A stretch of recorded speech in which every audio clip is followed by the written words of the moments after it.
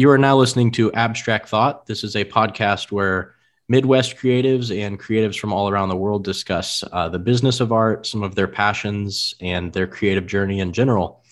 Today, I'm sitting down with the one and only indie legend, Dan Thompson, kind of known by Invisible Hometown, Fab Crew. You've probably seen a lot of his art and murals around the city. He's been crushing it for decades here in Indy and definitely has been, coming up in the scene as an artist here myself. It's been crazy to see all the things Dan and his buddy Ben have produced. And yeah, man, welcome to the podcast. Excited to chat. What's up, man? Thank you very much. I appreciate it. It's always wild to hear people, to hear your journey described in the words of other people. So I dig it.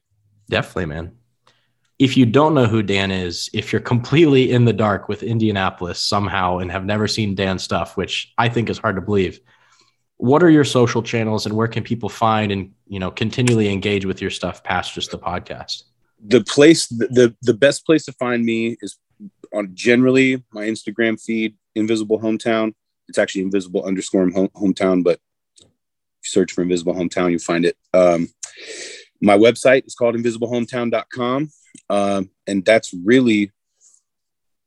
where I'm running most of my stuff through these days. Those are my channels. Sweet. Perfect. Yeah, definitely go check Dan's stuff out. He's a killer.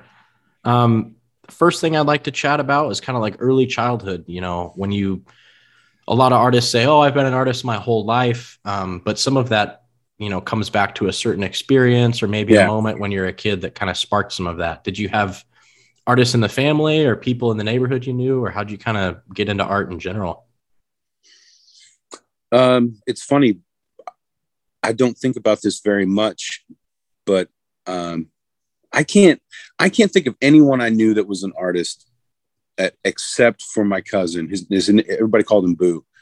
And he was like maybe 4. I don't know. He was a few years older than me. He was our oldest of our cousins. He was like the firstborn. And I wasn't really close to the rest of them, but he would draw and like listen to heavy metal and stuff like that. So eventually, I don't know if he was the first person I knew that showed me art, but he's definitely the first person I went into their house and saw drawings. Other than that, I mean, dude, I can't think of anyone that even when I think of those memories, that really is probably like 10 or 11. So for some reason I was drawing all the time by myself, so I was raised by my grandmother. I didn't have, I had siblings, but no one lived with me. It was just the two of us. So I just would spend countless hours drawing, and I don't know why I started doing it, but those people I met along the way were more like reasons that I kept doing it. You know what I mean? And I think I do feel like I wasn't really encouraged to be an artist, but when you're a kid, nobody discourages you from being creative. Not until you become a teenager and they're like, you're never going to get a job. You know what I mean? Right. That's awesome, man. What kind of stuff was your cousin drawing? Do you remember, like band logos or something? I mean, yeah, probably. But dude, skulls were like his absolute jam. Like, and I remember his dad, who's not an artist, he told me once that his dad taught him how to draw a skull. It's just a keyhole, and then like 2 little things sticking out the side, like the Punisher logo is just a keyhole. So, it's like, I can't even tell you. It was all like old Metallica covers, like the old ones. If you've ever seen them, they had this movie called A Year and a Half in the Life of Metallica, or even like the dude Eddie, the character from like the Iron Maiden album covers and stuff, that kind of stuff. Just like specifically things with claws and skull heads, bat wings, like straight up just hood rat shit. Yeah. That's awesome. Yeah. That's so cool, man. Were you getting into music around like a similar time too? Did he introduce you to some music, or where did you kind of start delving into that stuff? I imagine he's probably the first person I ever saw play music. And definitely, again, when I was like 17, 18, he was somebody that I would get together and actually play music with on a very regular basis. But my first musical memory is really my grandma bought an organ. or maybe somebody gave it to her. You know, it's like she was like a trash or secondhand, third hand, like queen pin. You know what I mean? People would come to her like before, like, let's go ask Helen before we let it go to somebody else. And she got this organ, and it was, you know, like a full piano is 88 keys. This organ had like maybe 30. It was very small. And I think it might've been kid sized in the end, but you plug it in, you turn it on. And, you know, the thing about an organ is air. Air is what makes that sound of an organ. Whether it be pipes, I think it's always pipes, but this one, it had this, you turn it on, you could hear the fan turn. And then I remember playing this melody on 3 keys. It was like these 3 fingers, these 3 keys. That's my whole repertoire for hours. That was my first musical memory. And until the reason that it ever became structured in a part of my life is because when I was in the 5th grade, the junior high band leader came to the school, and they just had a room full of instruments. And they're like, anybody who's interested, it was the most random thing. Anybody who thinks they might want to play in band, on this day, they're going to bring some instruments. So sign up and you can go in there. And so I went in, and they just have like a few things around you. Like, here's a horn, here's a violin, here's a couple drumsticks. Like, what do you think you would want to do? And look, and in hindsight, that to me is crazy. Like asking a bunch of people in 5th grade, like, what do you think out of this room full of it? And maybe it was only like 2 instruments, but to me, it was like, they showed me the entire world of music is what was in there. And I was like, I just grabbed the drumsticks, and I was like, I think I want to do this. He's like, why? I was like, I don't know. Drums are cool. And he goes, what do you think I play? And I looked at him like this. I said, clarinet. And he goes, I'm a drummer. I was like, oh, okay. So there was a drummer in the room who was the leader of the band at that time at the junior high was a drummer. I don't know. I can't even tell you why I wanted to do it, but it's the only instrument. It came naturally to me, you know, sort of like drawing. I started doing it, and not a master, but definitely understood it, you know. That's awesome, man. Would you say you discovered both of like these interests around a similar time? Or was music a little later after you're just, because as a kid, I don't know, you messing around with a piece of paper, you doodle here and there, but you know, you do doodle on the paper. You do doodle. I feel like music is like something that when you're halfway through elementary school or something, you're like, oh, I have enough brain function to remember songs now, you know, that type of a thing. Well, I don't really remember the first time I did drawing. I mean, that to me is something that just had to have happened. It must have been this way forever. Mm-hmm. But I do remember the first time I played music. And I mean, I think I was like 11 or 12. It was 5th grade. So that's when the guy first came in and brought the stuff. So my beginning of music to me is when I was 12. But by the time I was 12, I was like, had my own terrible superhero teams that I had made up, you know, that were everything was a knockoff. It was all X-Men. X-Men was like the biggest band in the world of comics. And so it was like the Wu-Tang Clan of comics, basically. So everybody wanted to have this X-Men. So I had my own X-Men team, but that was, I got yelled at for drawing in school since day one. I mean, I don't remember ever being in school and not drawing when I should have been doing something else, you know? Yeah, that's awesome, man. I can definitely relate. Every time there's like blank negative space on the side of, you know, some homework assignment, I'm just constantly looking at that, trying to fill it at all times. You know, I still have pages of notes I run across every now and then that I'm like, I saved them just because I thought that the drawing I did that was this wide was super cool. Like, I don't know. I still have some of that stuff. I'm sure I'll let it go eventually, but that's cool. You've saved them. It's cool to run across them, you know, you see things that were were there from years ago, way earlier than you think they would be. Like the things that I associate with my stuff now. Some of that stuff I'll look back on these like notebook pages, and they've been there since the beginning, you know. What type of stuff, like from that point, and also maybe middle school, high school-ish, what were you drawing around that time, like subject matter wise? Or I mean, it was all about, through middle school, it was definitely all about comics. I mean, as much as possible. Jim Lee was my favorite artist. And when I was, I guess, a sophomore in high school, I moved across town to a different school, another big school, a bigger school, actually. And I would eventually discover graffiti. But that first year, when I was a sophomore, my guidance counselor was like, well, you need to take some stuff. You need some like electives. I see you were in the band at your old school. You know, what do you think? And I was like, no, like my old school had like a state championship football team and had a very competitive marching band. This new school had a state championship football team and a very competitive marching band. And I didn't think I was up to it, and I didn't find it very fun. There was so much pressure. You know, people in the marching band very much, their schedule mirrors the football schedule. And when football season is over, there's an entire winter schedule of just stuff you do if you're drumline or if you play a horn or whatever. So it was grueling. And there was only 1 month of the year that you have like 30 days when nothing happens. And I think it was July.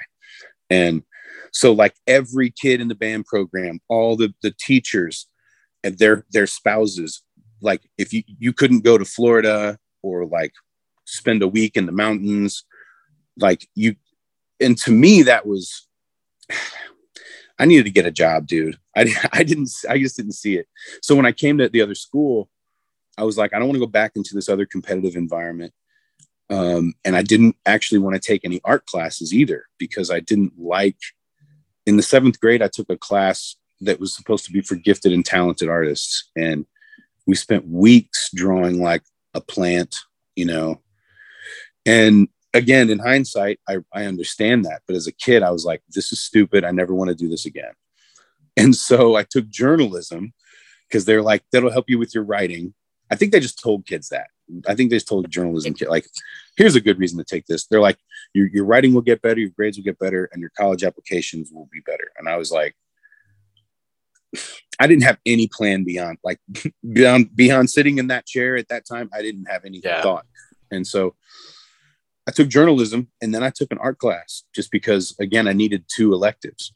And the art class was kind of that was the beginning of me actually having structure and learning about art.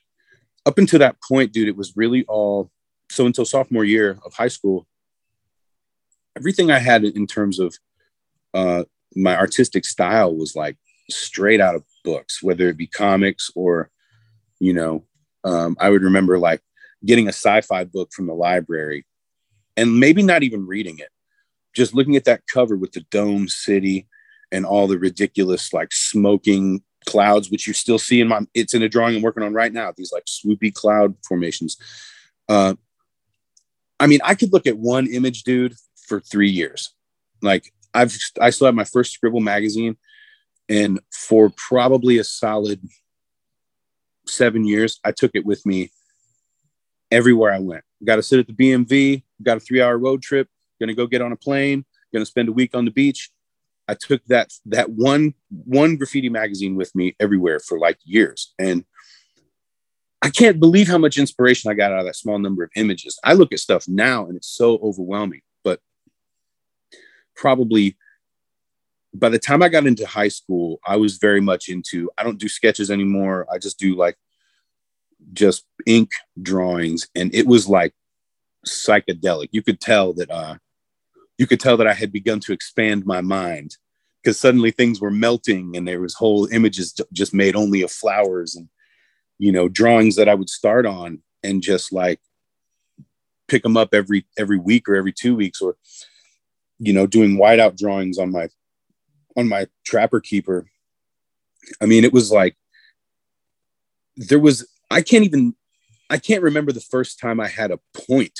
Actually, I do. When my friends I would make my friends laugh, because my friends were all degenerates like me. And I would make them laugh by like drawing. I had this family I had made up, and it was all family. It was all a family of bad people. It was like everyone in the family represented some really like negative like trope of bad behavior, whether it be this one's a thief, this one's a drug addict or whatever. I mean, dumb stuff, dude. It was like, you know, anything I could do to get my friends to laugh. It really, that was the number one goal I had as an artist, probably until I was like 17, 16, just make somebody laugh. That's awesome, man. It's an interesting path to get there, man. I think it's cool how like you almost didn't even have it planned per se. It's just kind of like, as these different moments are happening in your life, you meet your cousin, he's doing this like skull stuff, and like, you're just kind of bouncing back and forth until you sort of find somewhat of your way. Is that sort of where graffiti kind of comes into play? Like, did you find graffiti high school-ish, or how did that kind of come into effect? So that first art class I took when I went to high school, which was Ben Davis, the teacher's name was Angie Stoner. And Stoner looked at my work and said, I need to take Larry Hurt's class. And, you know, this is my first art class I'd taken since 7th grade. And she just looked at it and was like, I can tell you need to go get with this guy, which I think is interesting because my art teacher, Larry Hurt, you know, famous to a few people, but very beloved. Like, he had a Disney American Teacher Award, which is obviously a national award. It comes with a 1-year sabbatical where you tour the world speaking to teachers. You know, when I was a student there, he had to leave to go meet the president.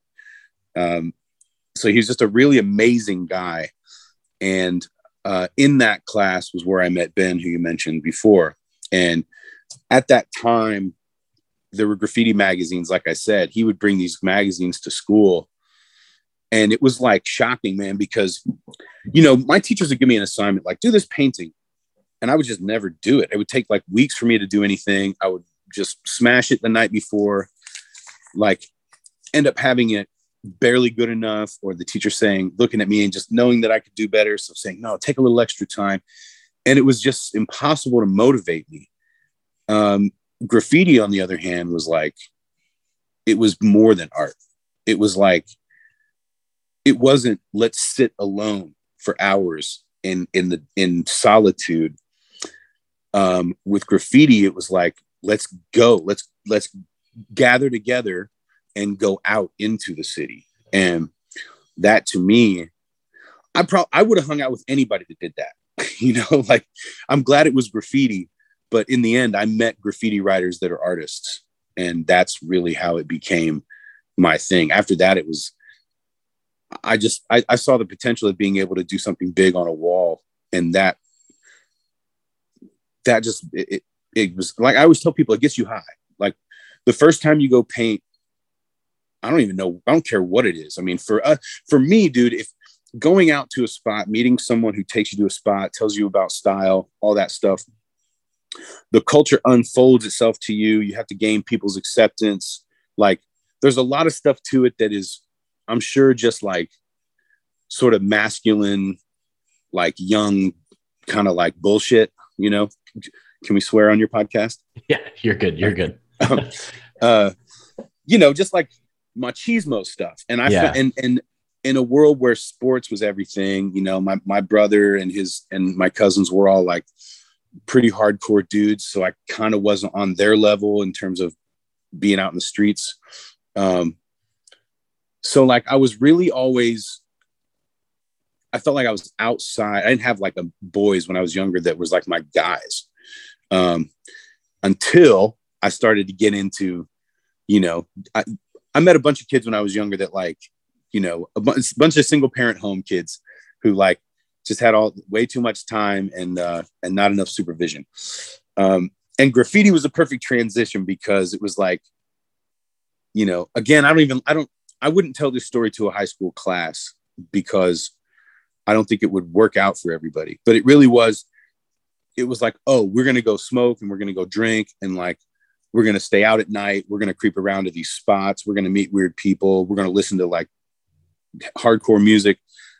It was like, it was just great, like hood rat, like dirt bag fun kind of a thing. And in hindsight, it's, you know, compared to anything else we could have been doing, it's pretty innocent. but I don't know that I would have gotten excited. Like if I met a bunch of really great illustrators and they were like, oh, let's just come home and stay at my house and draw. I don't know if I would have gotten into that. You know what I mean? Yeah. So, and the social side of it with graffiti and just the larger than life quality of it, it was exciting. But it took years then to be able to draw, like to be able to paint with cans anywhere close to how I could draw, which is still impossible. But man, that was a rude awakening. So that's another thing, is like finding something I was terrible at. It's a whole new medium. Mm-hmm. And I was just determined to, the fact that it was so hard to work with is what made me want to use it. You know, it's like probably frustrated you to try even harder too. Cause you're like, man, I know what I can do on a piece of paper, but like, if I could get to a place eventually where I could do this on a wall, like you'll be like, that's where I made it, you know? Right. Yeah. Well, yeah. It's like, if I could just take this drawing I did today and paint that, like that was like the only goal for years. You know what I mean? Because your drawing, even if your drawing stays the same, it's like, here's the drawing and here's the spray paint, you know? And so like every time, like every 2 months, 6 months, you know, 1 year, year and a half, but now you're drawing, if you're practicing that, is up here, you know? It's like there's so graffiti gave me a reason to keep drawing and gave me like some focus for my drawing. Because, you know, to me, it was never just, I mean, I love drawing and being alone as a kid and drawing, but like, as I got into graffiti, learning to meeting other people and eventually became a professional, it was definitely the, like, give me a problem to solve. Like that's what excites me. It's not like, oh, I can draw anything. Well, it's not that exciting to wake up and draw anything, but it's pretty exciting to, like, you know, if someone gives me and that's what graffiti gave me. My friends would sit around and we'd go, we need to do a production based on this. And what that meant is I needed to be able to draw all of that stuff, the characters, the backgrounds, the letters. And then hopefully, because everybody in the crew was more experienced as a painter, someone would be able to help figure out how to paint the rest of it. But like, it made me an art director. That graffiti changed completely to like something that was accidentally very serious in my life, you know? It's awesome to hear like that, man. And like another thing too, right as you get into it, you discover that it's not just paint on a wall. It's like there's this steep amount of lore. There's a tremendous amount of history. There's like all these, you know, across the coast, all these different styles and different approaches to this thing. It's like, I equate it to like, it's already so dense that once you even find out about it, like you'll just get lost in it, you know? Yeah. And I think at the time it wasn't so big and it was still huge. Like in terms of, I don't mean the popularity, access, like, yeah, man. And what was possible in terms of style. Like it was, you know, like we had this brief exchange about your favorite style era from the Midwest. And I've been thinking on that since then. And for me, like the guy for me is Murs. The guy for me has always been Murs. Even when I later found out that East is basically the godfather of like all of us people in Indiana and Chicago and Ohio, and you know, Kansas City, Missouri, whatever, like, but East definitely had that original hip hop vibe. Murs was this dude that was like not from the hip hop era. He was my age. I think he was actually maybe a year or two younger, but he was one of these dudes that just was like the first, and you've met guys like this, the first time they go paint, at least early, it's dope. Like the first time you hear about them, it's dope. And, you know, so like I was looking at these magazines in 97, and when my first year in graffiti, and Murs would have these just like the best piece in the whole magazine that I would see. And that became, and so you can see now, man, if you look at one time, Murs was like this seed, this like little epicenter out of which so many styles came. And of course, Murs would never tell you he invented his style, because he could tell you where it came from. You know, like my style, even though I think I have a very original style now, I only think that because I know all the things I'm leaving out. I know all the great styles that I like and that I'm just actively avoiding. Like there's so many cool things people do in pieces that to me are just off limits because I want to know where it came from, you know? So that's a bit of a tangent there for sure, but I think it's applicable for sure. I mean, and you know, going back to like access, you carrying around that Scribble Jam mag, you know, that is your point of access. You know, right. That's literally, if you would have had the internet, I'm sure you would have been looking all over probably until Art Crimes probably came on the scene. But at that point, you know, now everybody has a billion Scribble mags in their pocket. So it's like the point of reference is just like, you know, and that's where you see things like regional styles kind of fading away over time. And like, you know, that's definitely a bummer how that's kind of happened. So, you know, that's another reason I also wanted to have you on too, to just kind of, you know, I'm from generations after you as well. So even hearing stories about MERS and folks like that's all super fruitful knowledge to me that I think, you know, my generation definitely didn't get any of that experience. So it's cool to hear that. I'm always appreciative when people want to know the stories because the history is really short, you know, honestly. And there's not that many people who know. Now, am I out here like participating in graffiti like I was at one time? No, but anybody who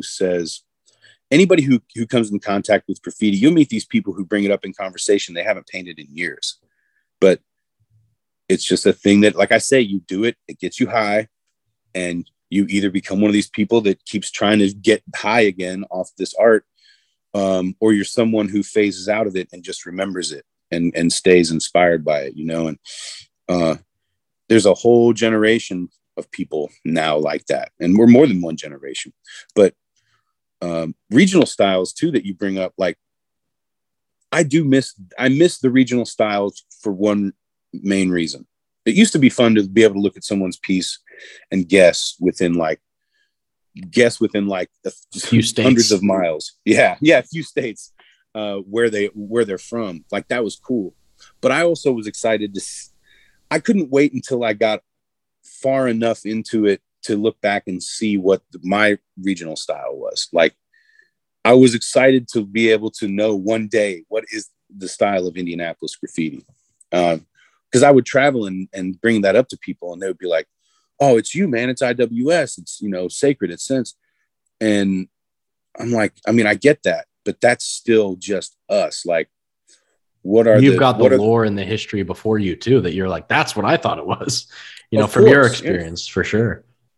Well, but it's like me and my friends, of course we have a unique common thread with our stuff, but I thought eventually I would reach a point where I'd go, well, these new graffiti artists in Indianapolis all have XYZ in common, but their influences are so broad. I won't say I don't see it. There's a couple of writers I do see like, oh, that person who grew up looking at pieces in Indianapolis. There are definitely one or two people I see that I could say that about, but I also think there's so many styles in the world. Like, you know, there's too many great people, too many dope people out there for the guy in your city to be the only artist that inspires you, you know, or the crew in your city, or the people like they're legendary to you for a lot of reasons, but they may not be the best good graffiti that you see. Like the first dope graffiti I ever saw in person was Tokyo. Like, I mean, I saw other graffiti before that. No disrespect to any of my crewmates or anybody else, but Tokyo, even though that we were beefing at the time, God, man, I would look at his pieces and like, it was just surgery. Like it was better than it needed to be. You know what I mean? It looked good. Yeah. I kind of second that. The first piece I ever saw under a bridge in Indy was a Pacer piece from like 2008. And like, I remember me and my buddy Nate just stood under the bridge looking at it like, this is untouchable. Like we'll never reach a point where we'll do anything close to this. And we're okay with that, but it lit our brains on fire. Did you know Pacer's work by that before then? No. That's cool. So yeah, it was literally just, it was so funny, dude. Cause like me and him grew up just outside the city. So we didn't really go to the city all too much. So our connection to graffiti was literally I had seen the Style Wars documentary, and I'd seen trains pass through our town. That's the limit of any graffiti exposure I had. So I actually remember a conversation when we first started painting where I asked him, hey, do you think it's so funny? It's almost like Contact, like the Alien movie where like you finally make contact. I remember him and I like hypothesizing. I wonder, you know, if people even write graffiti in Indiana, right. Like if this is even a thing that's existed, you know, come to find out later. Yeah. People like you, Dan, people like, you know, Tokyo, the MUL cats, like graffiti has a history here that we totally didn't know, but it's funny to hypothesize. Are we on an island out here that, you know, so that's why seeing that MFK piece, it was like, oh, we are strongly wrong. There's been stuff brewing here that is phenomenal that we didn't even know existed. So, well, same with finding your works too. Like some of the stuff you and Sacred have done is just like mind blowing, dude. I appreciate that. And I'm really glad to have done ambitious pieces at spots, you know, because some of that stuff still rides, which obviously is like an honor too, you know, that people don't go over it, but because there are spots I can think of in town where people do go over stuff, and I get it, but it's weird because, you know, with the graffiti like culture in Indianapolis is not necessarily new, but it's young enough that we're still seeing pieces that look like maybe the first piece or the first thing painted at this spot is still there. And that's not true about very many places, where once you've had 20, 30 years of graffiti, there's not many places left like that, unless you're that dude that like people just don't want to go over you. It's like it's like there's tags and like pieces around town that you know about that's like, man, I wouldn't want to go over that. I just like seeing that. I'm just glad that that's there. I wouldn't want to be the person to go over it, even if I think I could crush it now. You know what I mean? Yeah, and it's also a bummer too when, you know, something you have left for a long time, someone does eventually go over and it's like, man, that's been writing for 25 years and some kid did like a, you know, the most poorly produced piece half over it and didn't even cover. It's like, dang. But I mean, yeah, paint is temporary and like it's not going to last forever, but you know, it's good to have a culture that can try to keep things for as long as we can. Yeah. I mean, it's important to respect things. But it's also inevitable that, I mean, like I say, dude, spots are good. People like spots. You know, this is why spots get blown up, is because people just like them and they go there and they do their thing. I mean, I remember going to a spot in Cincinnati that I'm sure you've been to, everybody's been to. And I was just blown away. I was like, this spot is so good. Like, I would want to be here all the time. And then I would talk to these, and then you would see people's like 6, 7, 8, 9 pieces down there at that spot. And by the way, the piece at the entrance to the spot was a big 2-color MERS on unprimed concrete. That was a masterpiece. And I haven't been back, but I've heard that it's been gone over now. But I would talk to people in Cincinnati and realize, oh yeah, they don't go anywhere else. Like, this spot is so good for them. There's so many walls. It's such a perfect size. Like, they don't even bother with these bridges, you know? And for us, there wasn't the perfect drainage ditch or the perfect like tunnel for at least that I knew about. It was like there was just bridge spots and like, you know, as far as piecing goes, where you just like being there, but it's not so good that you only go to that spot. There's something nice about going to all these different places. And when your scene starts to concentrate, like any day, it could be that this bridge in this community is where suddenly all these kids want to go now. And then it's gone. Mm-hmm. So it just is what wild. It is, man. It's the nature of the beast, you know? Definitely, man. And kind of to do a slight transition here to like murals and illustration and fine art. Like, how did you, so you're in high school, you're painting graffiti. Did you you attended an art school, right? Like, did you go to Heron, I think? Yes, sir. Yep. Went to Heron downtown first for painting. And then in the end, there was no illustration program. So when I was there. So I just did general fine art and did like everything, painting and sculpture, and took every illustration class twice. That's awesome, man. So like at the time when you were in college, I imagine you're also, knee deep in graffiti at the same time. So how did you transition to doing murals, and, what was there a need for doing murals, or kind of how did that sort of come about? The mural for me, and really for Fab Crew, the whole idea with murals was, this is how we can do graffiti. Like if we put elaborate designs and concepts and sophisticated color palettes and strong technique, basically real art, then we could also slap on our graffiti. Like the inspiration was FX Crew, and so at that time, FX Crew was, they were FX Crew, which they still are, but they were like, they had this video out, and it was now there's so many videos, but that was the first one where you're just like, you're seeing how they're taking graffiti, regular old traditional graffiti, and they're surrounding it with ridiculous, like high concept characters and like really ambitious and sometimes really like meaningful narrative designs. Like, they would talk about issues like drug abuse and like, socioeconomic status. Like they managed to, and later I would learn, this is what we do. This is how, if you, as a graffiti artist in the 90s and early 2000s, if you wanted to get spots, public, like nice spots that are going to ride where people can see you, you have to work with the community. At least where we were, it was like, if you do a piece on a wall, and to some people still, but if you do a piece on a wall at that time, like, you're trying to ruin our property value. This is illegal. You're a liar. You know what I mean? Like, there was no just walk up and do a piece, except at these like one or two walls.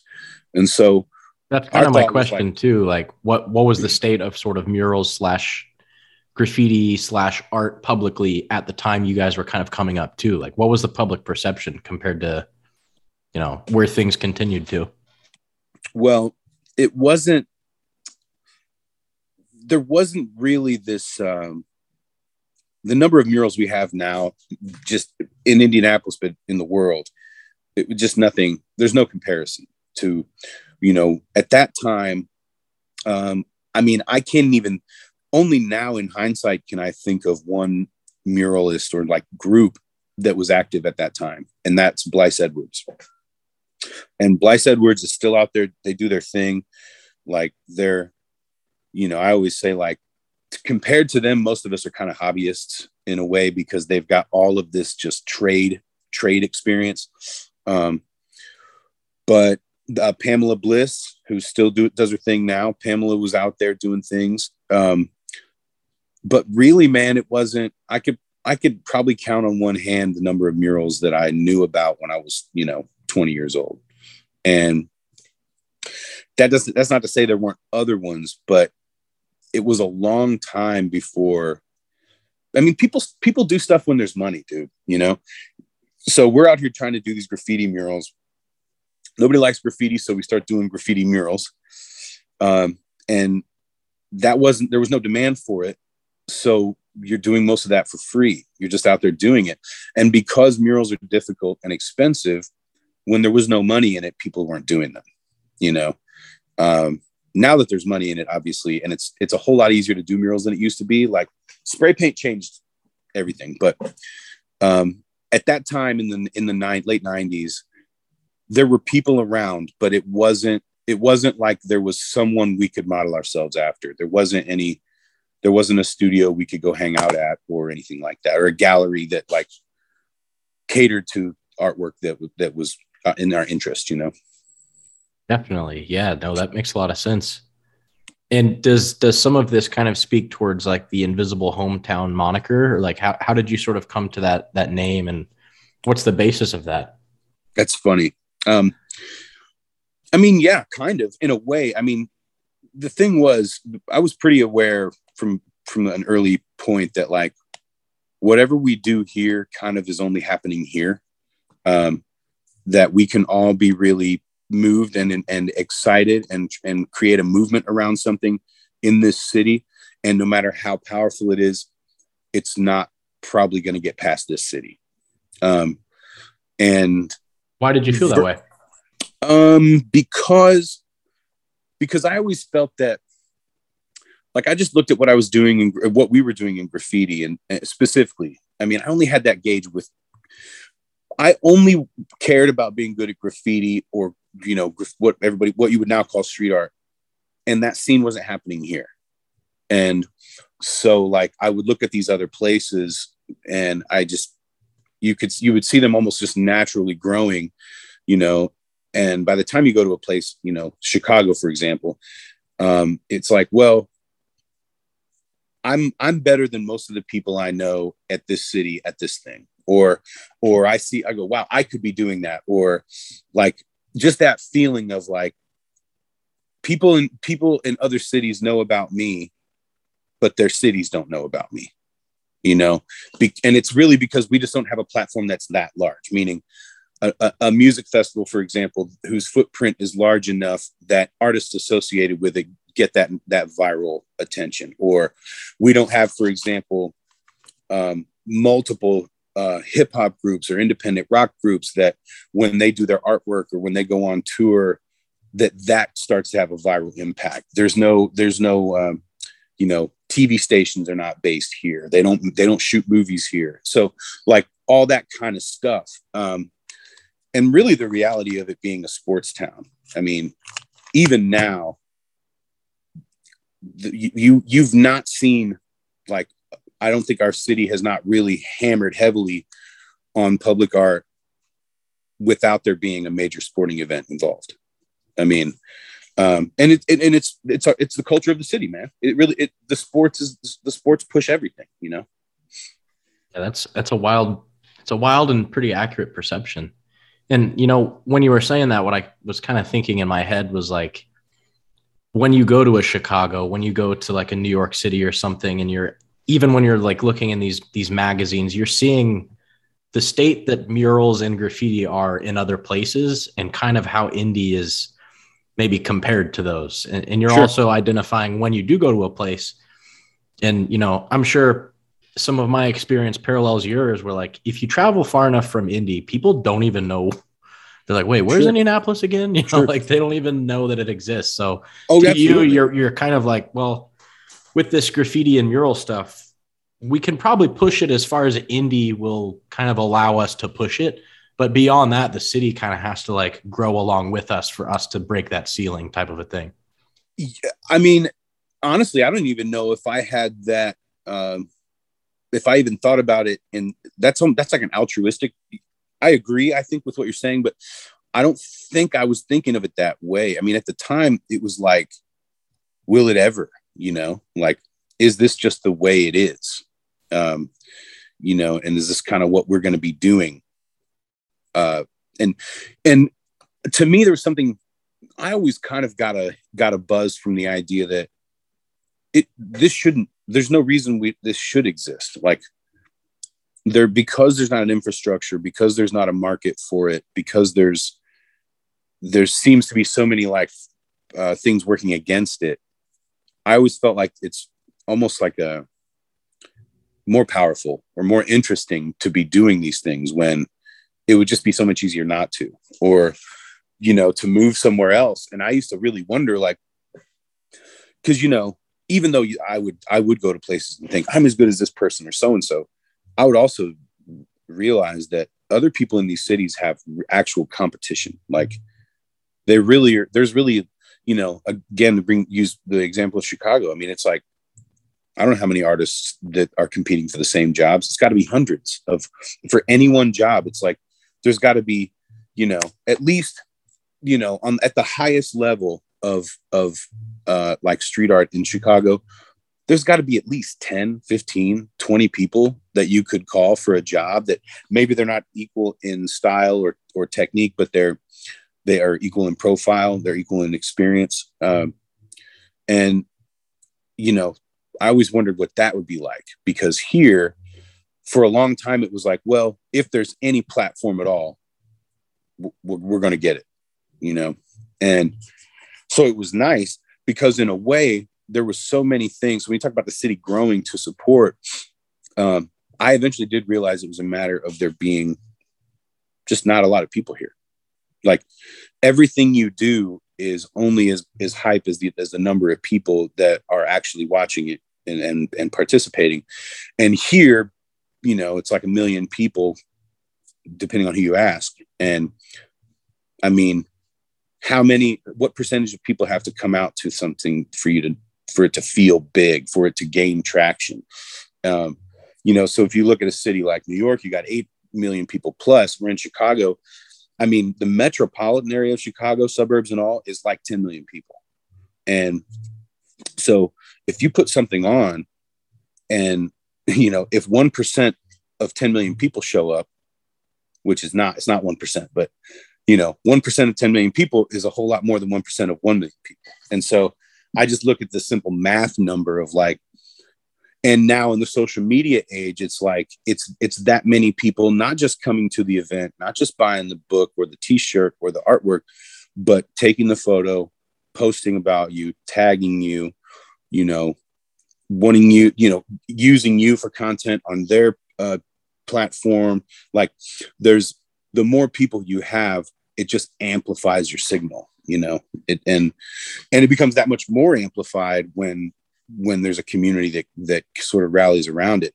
For us, it's always been sports. So there's not going to be a basketball tournament or a Colts, you know, event or a Pacers, you know, playoffs that it's not going to come and go without you hearing about it. Whereas the arts and music, that comes and goes all the time, you know. Yeah, it's true anywhere. Just less. There's just less people. Yeah, no, that's super interesting to hear, because I always wondered, like, Invisible Hometown. I figured some of it was along the lines that you spoke to, but it definitely is more concrete now. It makes a lot more sense.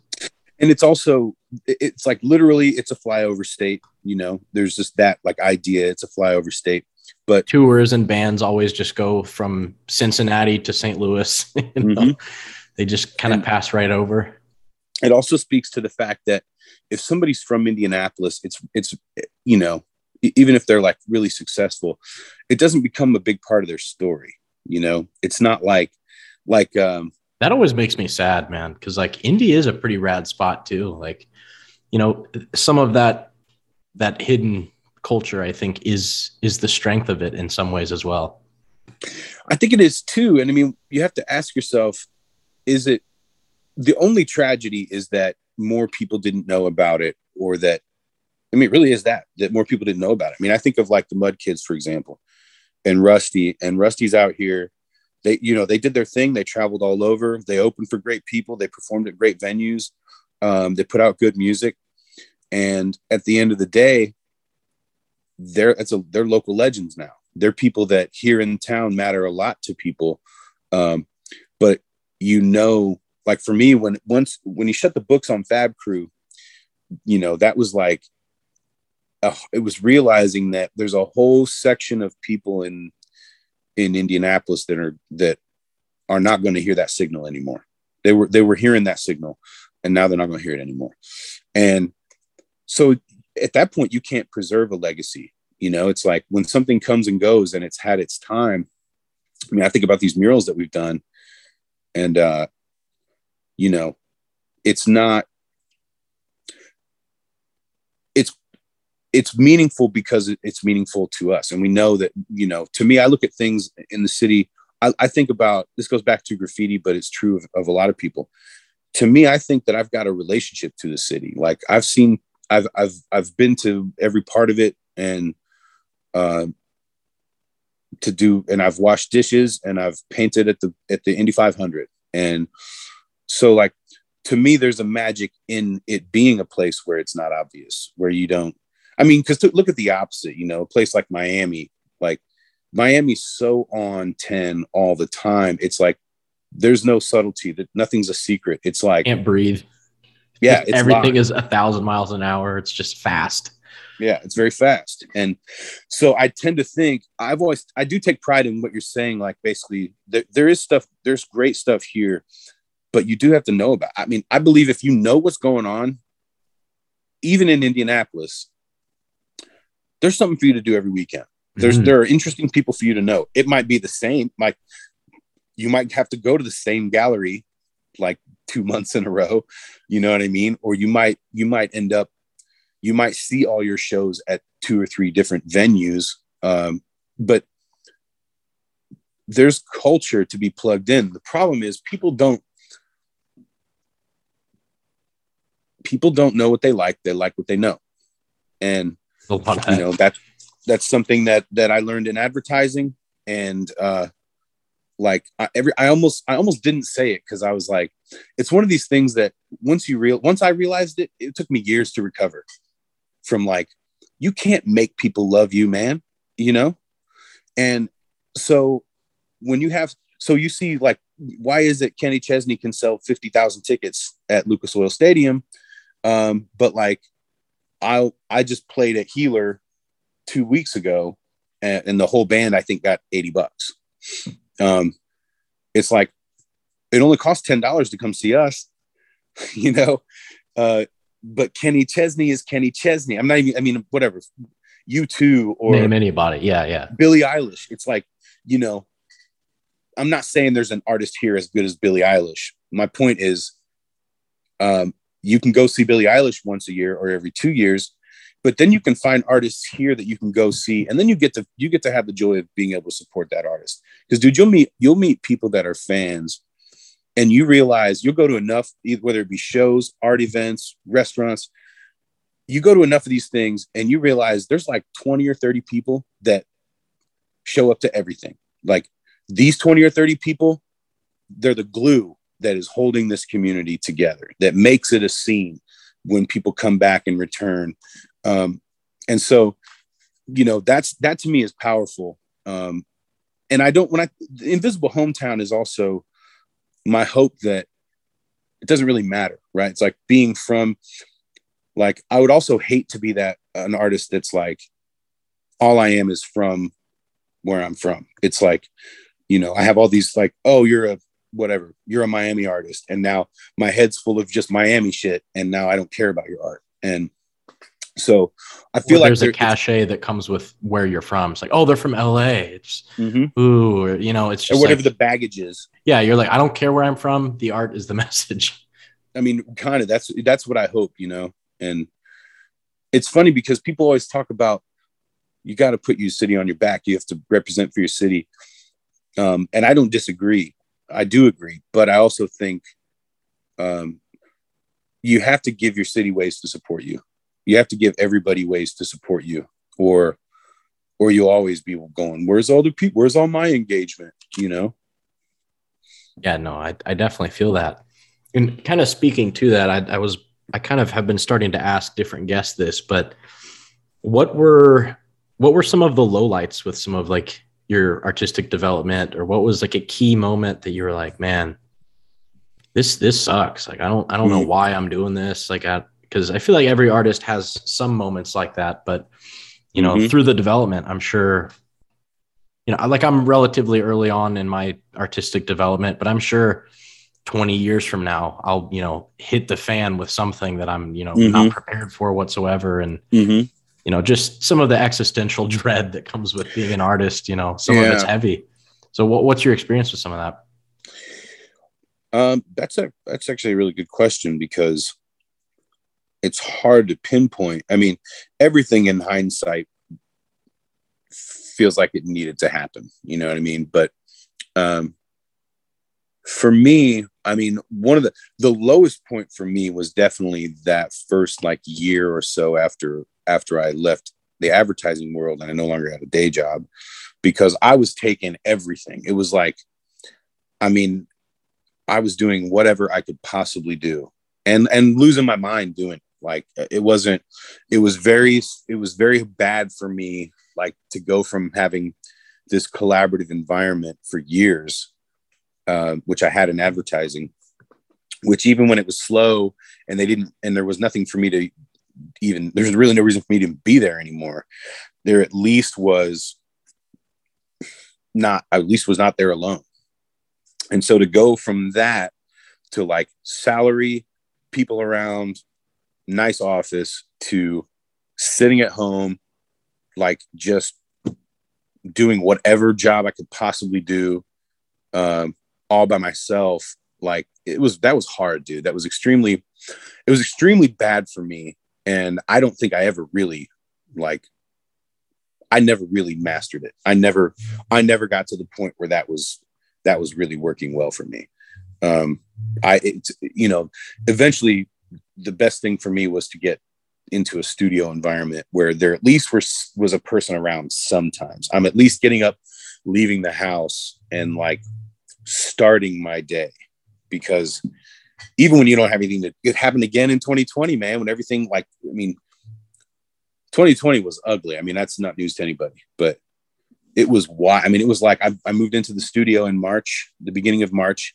The next week, it was all over. Like all of our clients, Fab Crew at that time, it was all marketing, all events based, So it was like live painting or interior decorating, commercial real estate decorating, and like all the companies stopped doing that. No live events, no renovations. So it was like really over in an instant.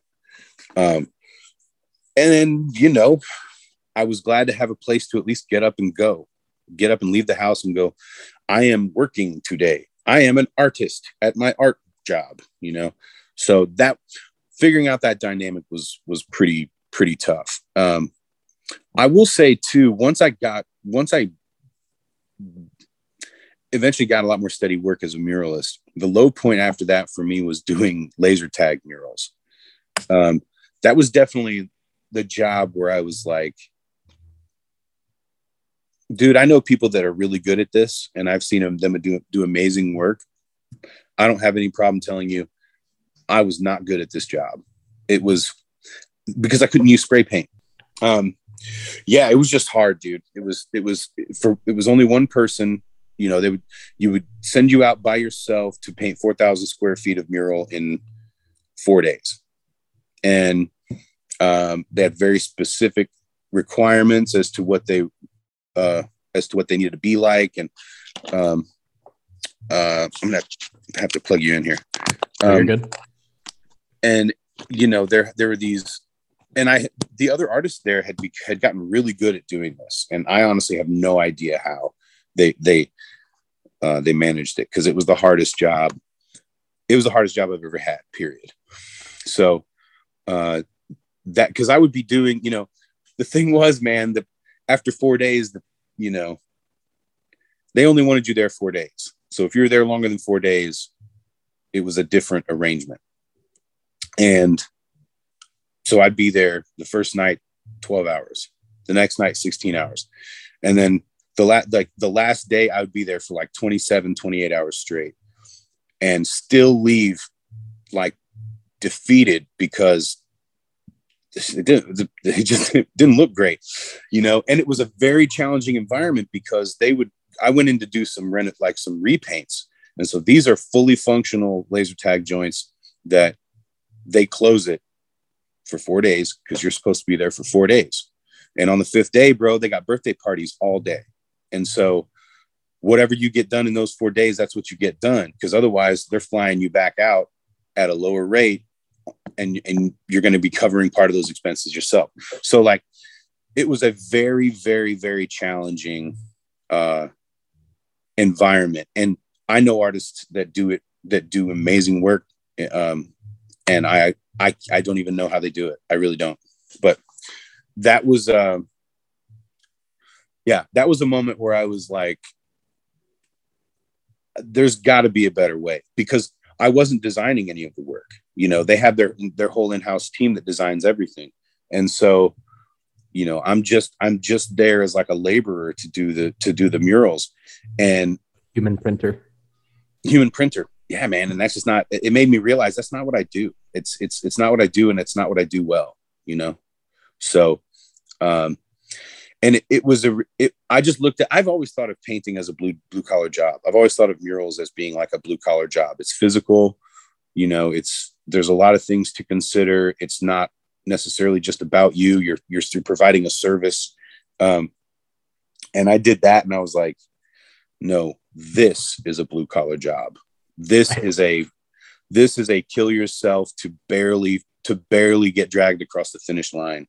I spent like one day, I worked so late, I missed my flight home and spent Thanksgiving in an airport, and I'm not even saying that's their fault. I'm just saying, like, I realized at that time, I didn't know what I was supposed to do. I was taking every job just so I could make a living. And that was when I just drew a line in the sand and was like, there's some things that I'm just not supposed to do, and specifically I need to get back more into the design side, so definitely. And I feel like in the last, 5 years, I've been increasingly like leveling up on the design. And as much as it was tough to separate from Fab Crew, that was also very freeing, because the downside of working as the art director in a team is that you have to play to everyone's strengths. And so I worked with someone whose their strength was specifically working from photo reference. And I could design something, an illustrative concept that they could interpret, but it would be like as close to a one-to-one reprint of my sketch, meaning I had to design it completely, or kind of let them fill in the blanks, and then it becomes a little bit more of an abstract or like a stylized portion. And so without having that sort of stipulation, I'm now designing things that are just completely, the last few things I've worked on were completely from imagination. There's no like imagery in it. There's no human characters. It's just almost fantasy art. And so I'll be painting those designs next week. But the low point for me was definitely realizing how hard I was working for how little reward. You can paint all day and get nothing out of it, Yeah, at a certain point, it's like you're just painting. You're like a commercial printer. You might as well be painting just a wall one color. But you're not. You're spending eternity doing something that you probably, when it's all said and done, you're like, I wasn't even that excited to do this in the first place. I wasn't excited, and I wasn't good at it, bro. And I just think as an artist, there's only two like requirements to having this career. Are you good at it? Can you actually perform this service? Whether that be your design ability or your drawing chops, and do you enjoy it? Do you care? Because if you don't care about it, you shouldn't be there. Because we all know there's 100 people standing behind us who would do it for free. Because I used to be that guy. I did it forever for free. Like, I only started trying to get compensated properly because I saw how competitive the field was getting, and it just kind of forced me to value my time more seriously, Definitely. No, it's a great perspective on it, man. I feel like I couldn't do a Dan Thompson podcast without bringing up Subsurface, man. Yeah. That was it was pretty crazy seeing even cruddy JPEGs on the internet of previous subsurfaces I wasn't around for. Yeah. There's some crazy stuff and some really integral folks that you brought to this city. And, I have immense respect for that. And, it's definitely provided tons of like you said before, you had the scribble mag that you would kind of glance through. I had these previous years of subsurfaces that I know are tucked underneath tons and tons of layers of paint on some of those walls. So, mad props for doing that. And if you can tell some of our listeners too, who may not know of Subsurface or some of the history of it, I'd love to hear you expand on that a little if you can. Sure, man. So Subsurface, the whole idea really with Subsurface was to create an event, a jam, as we called them, that focused on graffiti and basically created what I call an open air gallery of graffiti. And the thing that was important in the first year that we did it was 2002 in Broad Ripple, and that was only people from Indiana, and then some like adjacent people because they have crewmates in Chicago. Or I think that's probably it. Chicago. That year we met a lot of people for the first time. The Kisa crew from East Chicago, Indiana's first graffiti crew. They and other people came down that year. I was only like hospitality. That turned out to be my strength. And that's the whole reason I kept doing it, because I enjoyed this idea that people come to town and they go, oh, where do I paint? And I go, check it out. Like, I thought about you, who you are, what you do, and this wall, what it takes to do this wall. And I've decided that you are the person for this wall. And I can count on one hand the number of times I showed somebody a wall and they were like not feeling it. And they were usually the people who were going to have a problem with it. You know, it's like some people are like that. And graffiti is a wild thing where somebody might be a legend in their city and they show up to your city and you accidentally put them on a wall that is like to them an actual insult. But I'm from Indianapolis. Like, my thing is like, the worse spot you give me, the more impressed you'll be when I go ham on it. You know what I mean? Like, but other people didn't see it that way. So there was that was a big eye-opening experience as I met other artists from other places. But the point of Subsurface was to bring world-class graffiti artists that we look up to and respected to come and paint in Indianapolis. I mean, even looking back on it, I don't even know why we thought it was possible, except we went to St. Louis and we're like, well, if they all come down here, like, St. Louis is not any kind of crazy city. But St. Louis had, you know, a lot of derelict property, or just an overall vibe of like, you know, the more people care about their property, the more investment that's been poured into a city, the harder it is to paint. And so St. Louis was like this place where we had a false image of how you could do this massive mural project. Yeah, the city just gives you a 7-mile flood wall. Yeah. It's like there ain't a flood wall in Indy like that per se. No, and if there was, dude, we're not getting it for that purpose. And you know, it's like, because if it happened here, you'd have to talk to everybody from IU to Eskenazi, Eli Lilly, like the Motor Speedway. Like, everybody would have a seat at the table if you tried to do that. Definitely. But anyway, a lot of red tape. But we decided to do it, and the first year, so somebody a lot of people don't think about in terms of Subsurface is Dose One. He's a founder of IWS, co-founder of IWS Crew. And he was the first one when I started. Man, I'm gonna have to put a hood on. It's getting a little chilly in here.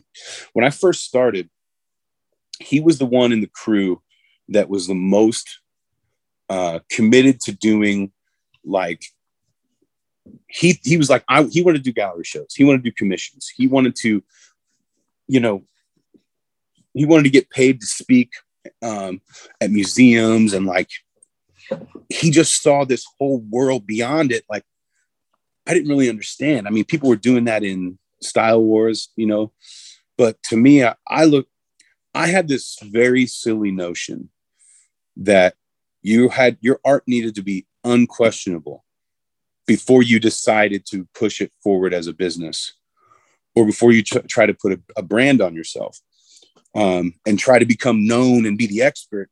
And that's actually not true. But I thought it was. And Subsurface was like this way to put the art at the center, because I'm curating the people that I think, you know, you're at least like competent, know how to do this piece. And some people are artists that I actually look up to. And I could still make it about the art and keep the style at the forefront. And I felt like that, if you show people the best graffiti, then you are showing them good art, you know? But if you just have a graffiti event that's like willy-nilly. It's just you and your friends. You're showing them. You're showing them in many ways the opposite of art. You're showing them like cultural rituals. You know, I'm not saying that that's not art, but so for us, that was always the goal. And the second year was when we invited the DF guys, so Scribe from Kansas City, and then the other TSC guys from Cincinnati, Devious. That was his first time coming through. Dens from Chicago. That was the first time meeting him. Mines from at that time from Louisville, originally from Minneapolis. And so Subsurface was the second year, and it was immediately like, this makes us part of the scene. Like, having this event puts us in touch with people and makes Indianapolis a visible hometown, you know? But again, to the graffiti community, which was the only people we wanted to reach anyway. Because we felt like as soon as we started inviting outsiders to the table, you know, man, we didn't want to listen to anybody. We just didn't want to listen to what anybody had to say. So that means I'll do it for free.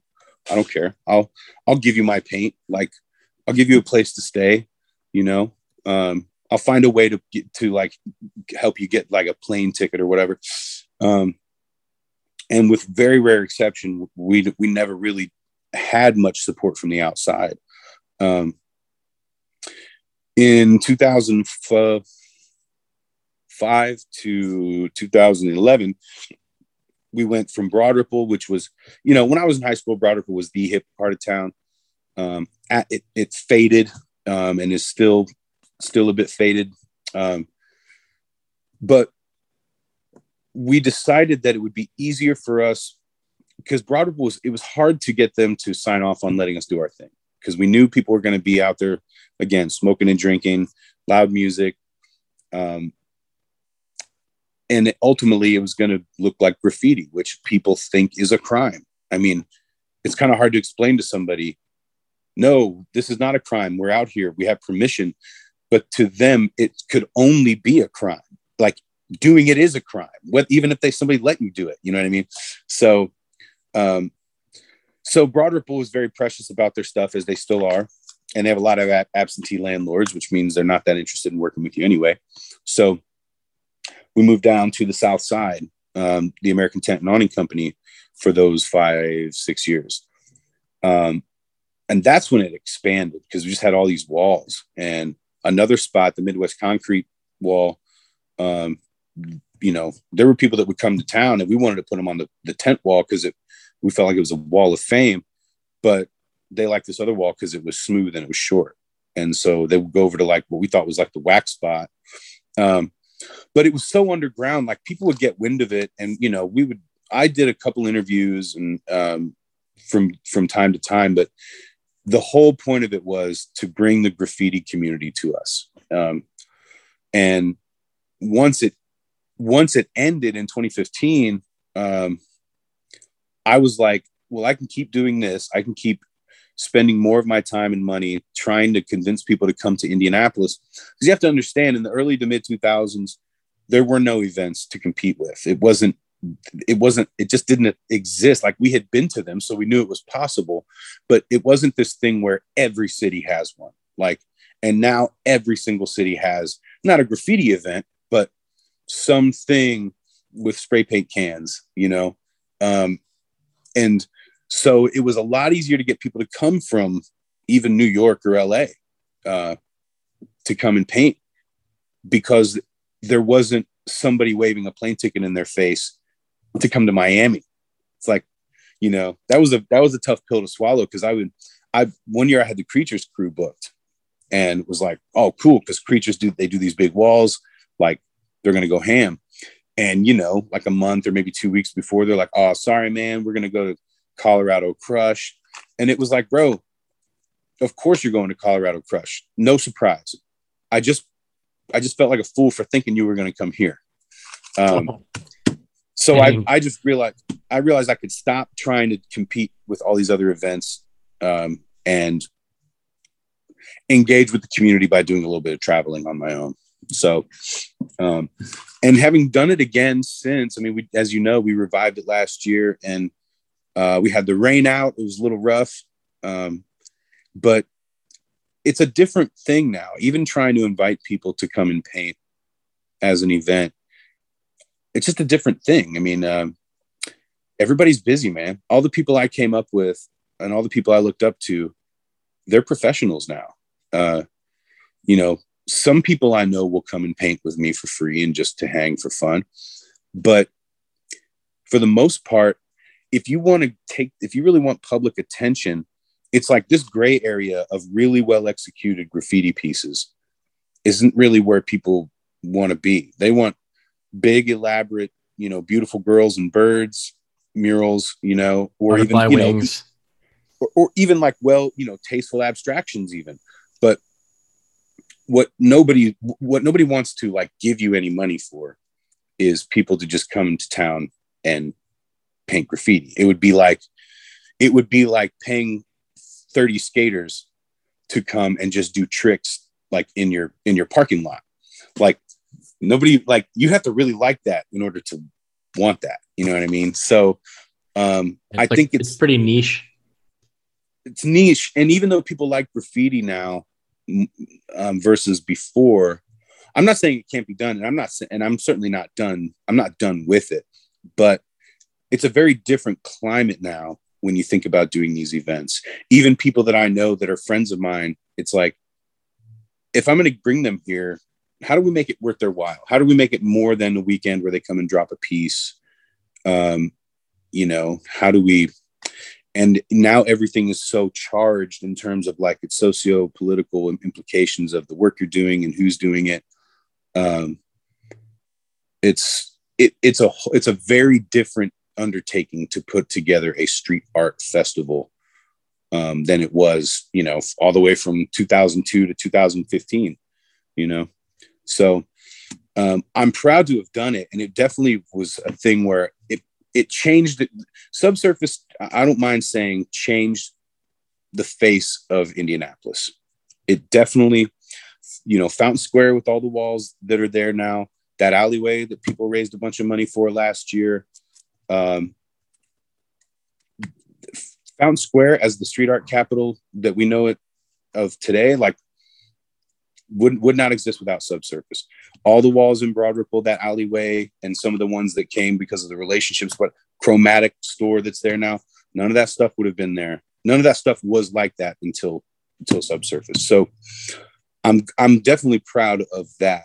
I also I don't expect to keep getting credit for that in the future. You know what I mean? But I mean, we wanted to change the city, and I think we did, you know? That's huge, man. That's like the fact that you had that as a goal to set out and do, and you can, you know, you've progressed long enough to be able to see the effect of some of that's like really cool. I'm sure it's been awesome to see as a viewer from your perspective, like the city kind of grow and change for good and for bad in some ways, but regardless, you've been able to watch kind of the development of it in some form.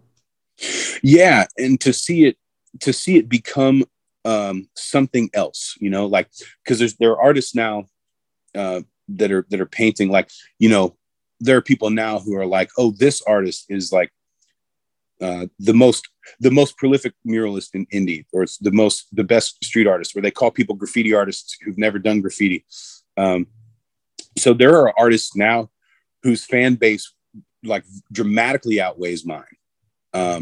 And they're not, and I don't know if I could say they're doing what they do because of Subsurface or because of Fab Crew. But I can say for sure that when there wasn't anybody else doing it, at least for a while, we were still doing it. And the thing is, to your point, you want to see the city grow and change. You want to see the city become more.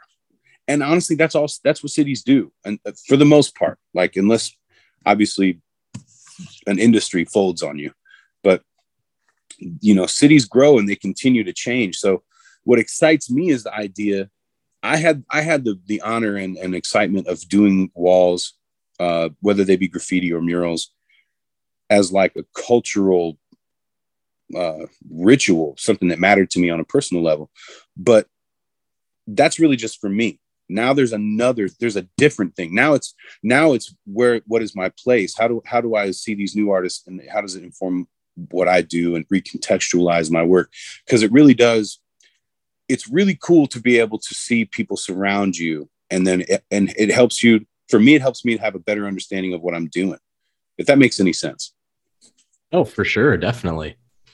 I can only imagine how seeing like different people come up after you and just like the certain paths and stuff that they take, how that informs, you can reflect on your own decisions that you made in your development and say, oh, I was influenced by this at this time and kind of went this direction, and vice versa. Just how the scene sort of bounces around and grows in certain directions and comes back other ways is probably cool and maybe sometimes painful to observe over the years. Oh, of course. Yeah, of course. I mean, of course, dude, but it's just good to see growth in general. Like, and I'm happy to understand that, some of the people I look at that I know what they did, changed the city, inspired me, created opportunity for me. They're not around anymore, and people don't know in general who they are unless they know.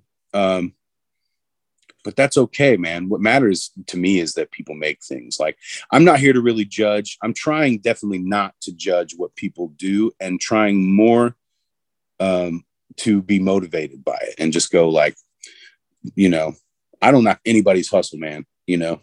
There's easier ways to make a living, I think. Well said, man. Well, Dan, this was fun, dude. I definitely learned a lot, and I don't know. We've painted many at different times, but I feel like every time we paint, there's nuggets of wisdom for sure in there, man. You've gritted it out through paths in indie previous to myself and other artists of the current era, through stuff that we didn't really have to face. So it's admirable. You've kind of been able to accomplish all that you guys have done. Man, I appreciate you saying that, dude.